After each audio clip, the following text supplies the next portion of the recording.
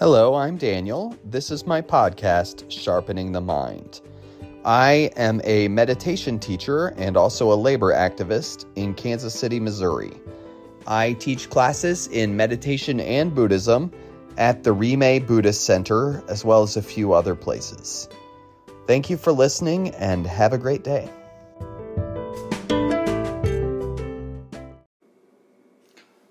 I once listened to a talk where the teacher, his name was Michael Stone, and I listened to his podcast, and he said,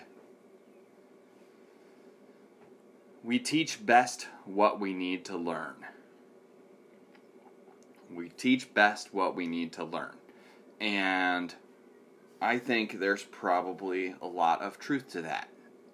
We teach best what we need to learn. What does that mean? It means essentially the things that are easy for us to talk about and relate to each other about are the very things we're struggling with. So, we teach best what we need to learn. So, I'm telling you that to tell you about what I'm struggling with today, right now. And hopefully, with that information, we can sort of unpack that and shed some light on how we're all struggling right now. So, we all know what's going on. There's a virus sweeping the nation. There's a lot of uncertainty in the world right now. But that's not what I'm struggling with. At least not today.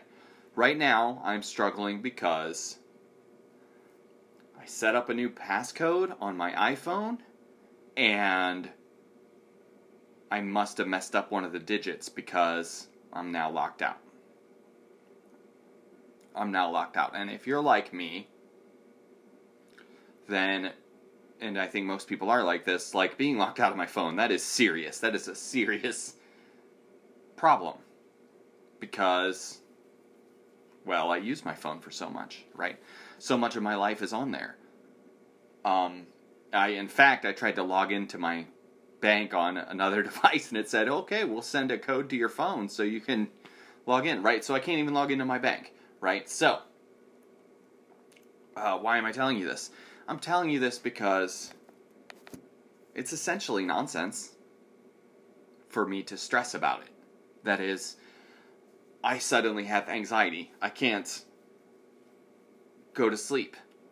I can't relax because of this really seemingly very small issue of can't get into my phone.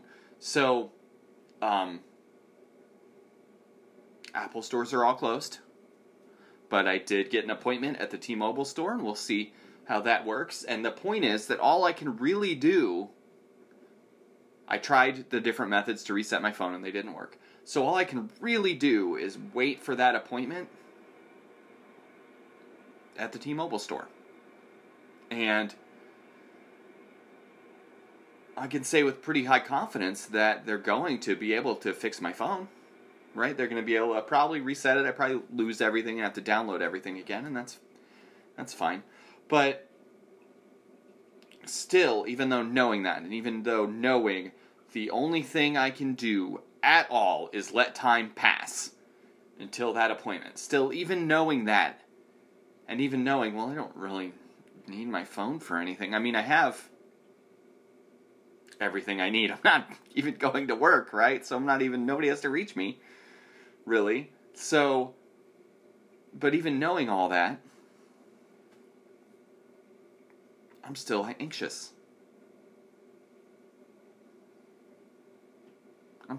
Now, I have enough mindfulness to know why I shouldn't be anxious.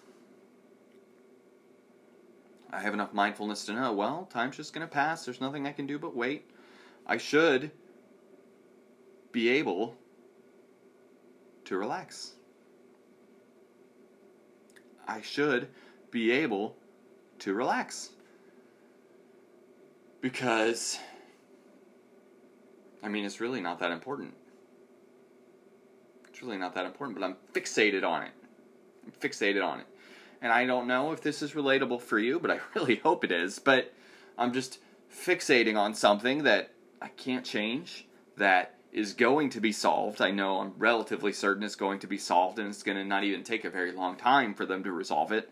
But still, I'm like, oh, my phone. And more than that, I don't need it. I'm not bored. I can just, not check my text messages for the day, right? That's really the only consequence, is I can't check my text messages for the day. And I can't play Cat Simulator. I think my Cat Simulator, I'm going to have to start all over, I think. I like to play that. So, my kids got me into it. But, that being said, I'm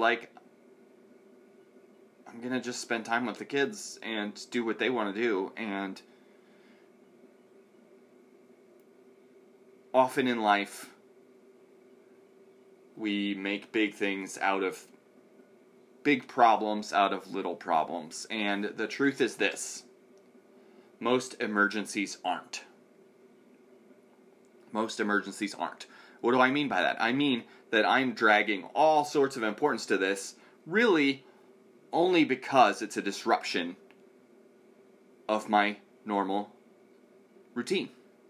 In my normal routine, I grab my phone, I listen to a podcast, right? I grab my phone, I map to where I need to go. That's a big one for me. And I can't do that now. And that's okay. It's really temporary, but still, a disruption is bothering me. It's bothering me. I'm holding on to it like this. And I think of other things that are disruptions, like stuck in traffic and being late to something. That's a disruption, and it bothers me. It usually is very low consequences, but still it bothers me, right? Or struggles with the kids, where I can't get them to bed on time because they're pushing back. That is a disruption with, again, very low consequences, but it bothers me. And so I have all that to say, even when we meditate really regularly, even when we've been meditating a long time, even when our practice is really diligent, we're still going to have struggles. We're still going to have struggles. That will not go away. I believe that will never go away. We have the struggle, and the struggle will continue. The hope, though, is that we understand it better. And then I can think about, I'm going to struggle with that. And then I can be prepared. And I hope, and I wonder if my practice has prepared me for this a little, and I would be just falling apart right now without it. And I don't know, and there's no way to know. But I tend to think that way. But it does sort of give me the ability to reflect and think about it and think, this is nonsense. This is nonsense. I don't need to be struggling with this. This is going to pass. This is going to pass very soon, but still. But at least I can give myself that reminder, and at least when I'm struggling, I can tell myself, this is going to be over. This is going to be over. This is going to be over. And I think we tend to think that temporary problems are permanent. We tend to think that temporary problems are permanent. So, we tend to think I'm mad right now, therefore I'll be mad forever. Or I'm not feeling well right now, therefore I'll be not feeling well forever. It's hard for us to imagine a state of mind outside of the state of mind we're in right now. It's hard for us to imagine a state of mind outside of the one we're in right now. So we think, I'm frustrated right now, and we don't see an end in sight. We don't see these mind states as temporary. But they are. This anxiety I'm feeling is temporary. It's temporary. And if I could just sort of relax a little, I'd be fine. I'd be fine. There's nothing to get torn up about. And I tend to think we all have little things like this that we just we have a little problem and we obsess about it. And that does not serve us very well. It makes us suffer a great deal, actually. But can we change that? Can we step off of this treadmill of suffering and kind of find some harmony, find some calm abiding, and just take it easy? I think we can. I think we can. I actually first started exploring meditation to deal with anxiety. Not to get too personal, but after my mother passed away in my first year of college, I started to really have a lot of anxiety, and it was a real problem for me. And I don't know if starting college, was one thing, and I lost my parents, and that was another thing. But I had a lot of anxiety, and meditation really was something I tried that really helped me with that. And the truth is, though, anxiety, it's still there. It's not gone just because I found a way to manage it. It's not gone. It's still there. And I think we need to reflect and remember that. This practice is immensely, immensely helpful to us, but it's also not a magic bullet. It's not just going to kill your problem. And when I have anxiety, I don't see it as a failure of my meditation practice. And I just see anxiety as something to work through. I just remind myself to say this thing that I always remind myself to say, which is, right now it's like this, what can I do? Right now it's like this, what can I do? And when I'm feeling anxiety, or when I'm feeling really struggling with uncertainty, or when I'm feeling irritated, I just try to take a moment to just say, right now it's like this, what can I do? The goal is that then what we figure out how to do is just make the best decision with the information we have in the moment we are in, rather than just knee-jerk reactions. Because a lot of the time what we do is we respond with knee-jerk reactions. We just act. We just lash out about the thing frustrating us, or we just go cry in a corner, or whatever. And I guess that's the acting out I could be doing about my phone right now. It's just crying in a corner, right? Or, I could smash it against a wall or something. I guess people do that, but I don't want to do that, right? I want to just remind myself, okay, this time's going to go by. Everything is fine. And then just maybe spend some extra time meditating and see if that helps me. But I sort of think talking about it helps me too.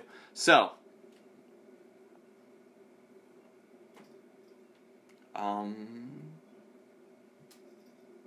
that's it for now.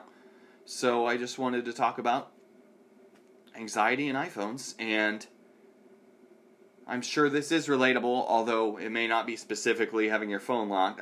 I'm confident that everyone has something like that, where something that is just stupid bothers the hell out of them, and just they can't shake it. I'm sure everyone has that problem, and we just are all trying to do our best, and we're all going through life. Life is a struggle,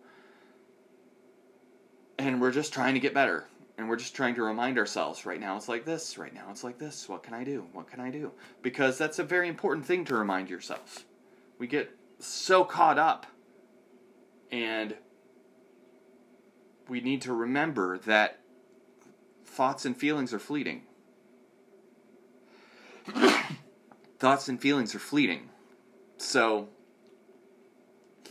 right now it's like this, and then later it's not going to be like this. And what can I do? Well, I made an appointment. That's what I can do. That's what's in my power. And sometimes we feel like we have no power over what's happening. Usually there's a little something we can do. Not always, but usually there's a little something. So, that's basically what I wanted to talk about today.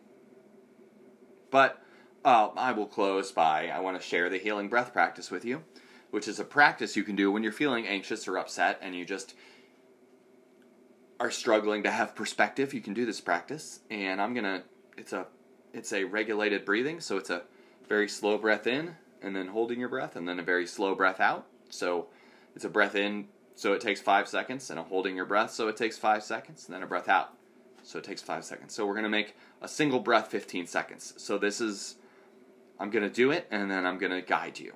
So I'm breathing in.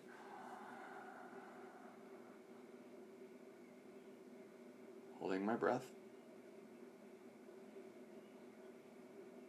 Breathing out.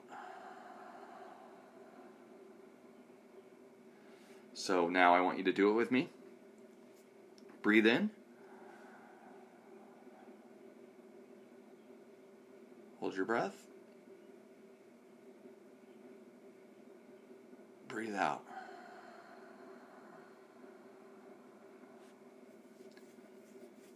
I feel better already. I like that practice. I once had one person tell me it made her feel like she was hyperventilating, and I told her, well, then don't do it anymore. And if it makes you feel like you're hyperventilating, if you have breathing problems, if something about it bothers you, don't do it. That's it. It's not required, certainly. But it's a practice that I like. So that is it for today. Thank you for taking the time to listen to me, and have a good day.